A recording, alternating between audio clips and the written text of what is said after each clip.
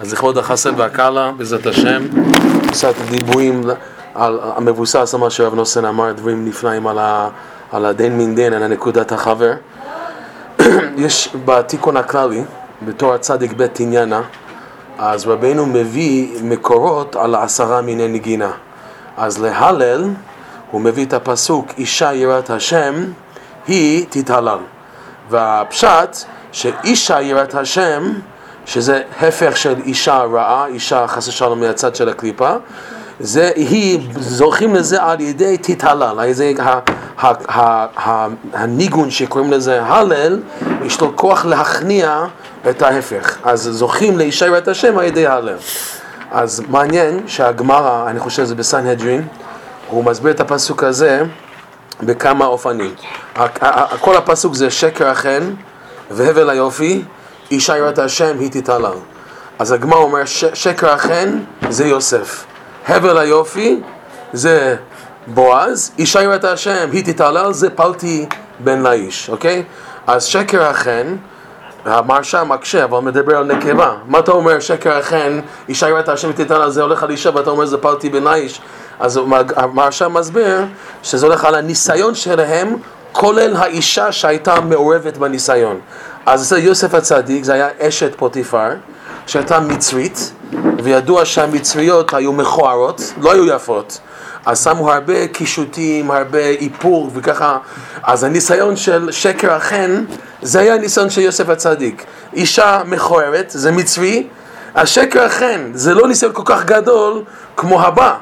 מה הבא? הבל היופי. כאן רות מואבית, שמואב, הם היו שאנן מואב, אז המואבים היו יותר יפה, היה להם יופי יותר חזקה, בגלל לא היו מכוערים כמו המצרים, הם היו יותר יפות.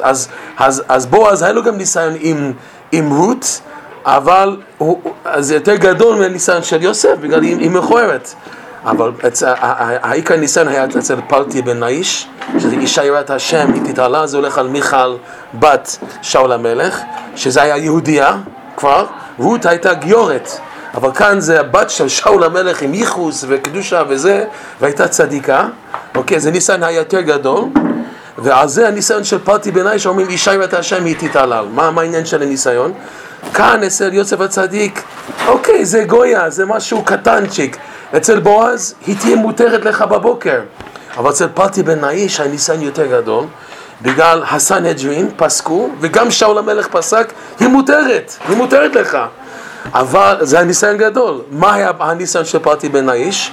הוא רצה את הפסק של הצדיק האמת, הוא רצה את הפסק של דוד המלך, שהפסק של דוד המלך זה אשתו, זה אשתו של דוד המלך. לפי דוד המלך זה אשתו, לפי הסנהדרין של שאול המלך מותר, זה לא אשתו, זה לא. אז הוא היה צריך לחפש את האמת לאמיתו, האמס רמס, לבחור על פי זה, והוא התגבר והיה מותר לפי ההלכה. אם היה עם מיכל אין עונש. הוא אומר מה אתה רוצה? הסנהדרין אמרו לי שהיא מותרת, שאול המלך אומר מותרת, נכון? וזה ניסיון גדול. יש אומרים שזה 2 שהיו ביחד, מהזמן ששאול שם את פלטי בן לאיש עם מיכל, היו 2, היא עדיין לא בהיריון וזה. תתאר לעצמך שאבא שאול המלך אומר נו איפה המזל טוב, למה אני לא רואה שום דבר קורה. היה ניסיון אצל מיכל וגם אצל פלטי בן לאיש, הוא שם חרב, נכון? הניסיון כאן היה שהוא רצה את האמת לאמיתו, הוא ידע שלפי דוד המלך זה לא מותר, לפי האמס זה בסדר, אבל לפי האמת לאמיתו זה לא מותר. זה מה שהגמרא מביא, אחר כך נחזור לזה. אחר כך הגמרא מביא דבר אחר, שקר החן זה דורו של משה רבינו, הבל היופי זה דורו של יהושע בן נון, אישה יראת השם היא תתהלל זה דור של חזקיהו המלך. מה העניין? שקר החן שכל הדור של משה רבינו היו לומדים תורה, זה לא חידוש, זה דור דעה, כולם במדבר, זה כמו נופש, ירחי קלה כל השנה, כולם לומדים תורה, הכל בסדר, יש אוכל, יש בגדים, הכל מסודר, יש מלון של המדבר, הכל מסודר. יהושע בן נון כבשו ארץ ישראל, אבל היה טמונים בבתים של הכנענים, אז היה להם כסף וזהב ותכשיטים וכל זה, אז היה עשירות ואין דחקות. אבל אישה יראת השם היא תתהלל זה דור של חזקיהו המלך, שלא היה הנוחיות כמו שהיה ביהושע בן נון, וגם כן הוא דרש יותר, שגם האישה וילדה קטנה יהיו בקיאים בכל הלכות טומאה וטהרה, נכון? מדן עד באר שבע, שכולם יהיו בקיאים. אז זה שהוא דחף, זה אישה יראת השם היא תתהלל, שזה בא בדחקות.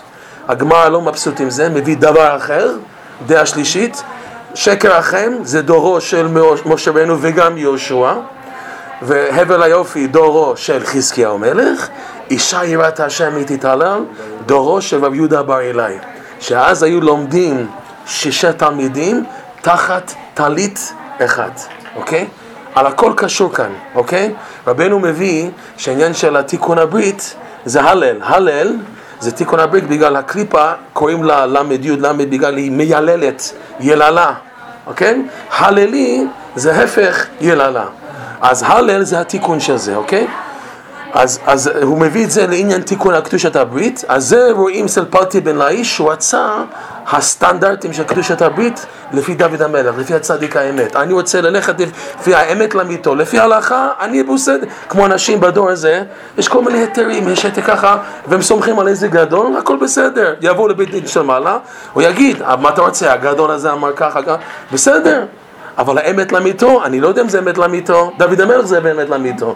אז הוא דרש בקדושה שזה עניין של הלל, אוקיי? אז עכשיו, זה קשור עם הגמר השלישית, בגלל כנראה הגמר לא תופס שאישה יראת השם היא תתהלל, זה הולך על רב יהודה בר אילאי, 6 תחת טלית אחד. מה זה טלית? אנחנו יודעים תואר זין, נכון? פרוס כנפיך על אמתיך, מה שרות אמרה לבועז, עניין של הטלית זה קדושת הברית, ושיש 6 ביחד, זה עניין שמה החידוש אצל יהודה בר אילאי? שהם, אדם שיש לו הלל, שזה הפך יללה, יללה זה עצבות, זה מהשחורה, הלל זה שמחה, העניין של הלל, שזה תיקון הברית, בגלל זה הפך יללה, הללי זה מתי אדם עושה הלל כששמח, כשאדם הוא שמח, הוא סובל כולם, אדם שהוא לא בשמחה, they're intolerant, לא יכול לסבול את השני, 6 תחת טלית אחד, בוא, הכל בסדר, יש רעות, ככה המסבירים המפרשים על הגמרא הזאת, שביהודה בר אילאי היה כל כך אהבת חברים, בגלל השמחה, אז 6, שזה כנגד 6 סדרים של התורה שלמדו, אוקיי? למדו תורה 6 ביחד, תחת טלית אחד, שיש את קדושת הברית, בגלל שהם תחת טלית אחד, בגלל שיש להם את האהבה והרעות, תורה סמך גימל 6, חזק וברוך, ברוך שכיוונתי על זה, חשבתי על החידוש הזה, שזה הולך תורה סמך גימל על 6 טפחים, נכון? אז הכל קשור עם העניין של הלל, שזה העניין שהשמחה גורם לבן אדם שיש לו אהבת חברים. מתי בן אדם לא רוצה אנשים? כשהוא בכעס, הוא בעצבות, הוא רוצה לדבר ליב מילון, לא רוצה לדבר עם אף אחד, זה עניין של אדם שאין לו הלל, שיש לו יללה, חס ושלום, יש לו יללה, אז לא רוצה אנשים.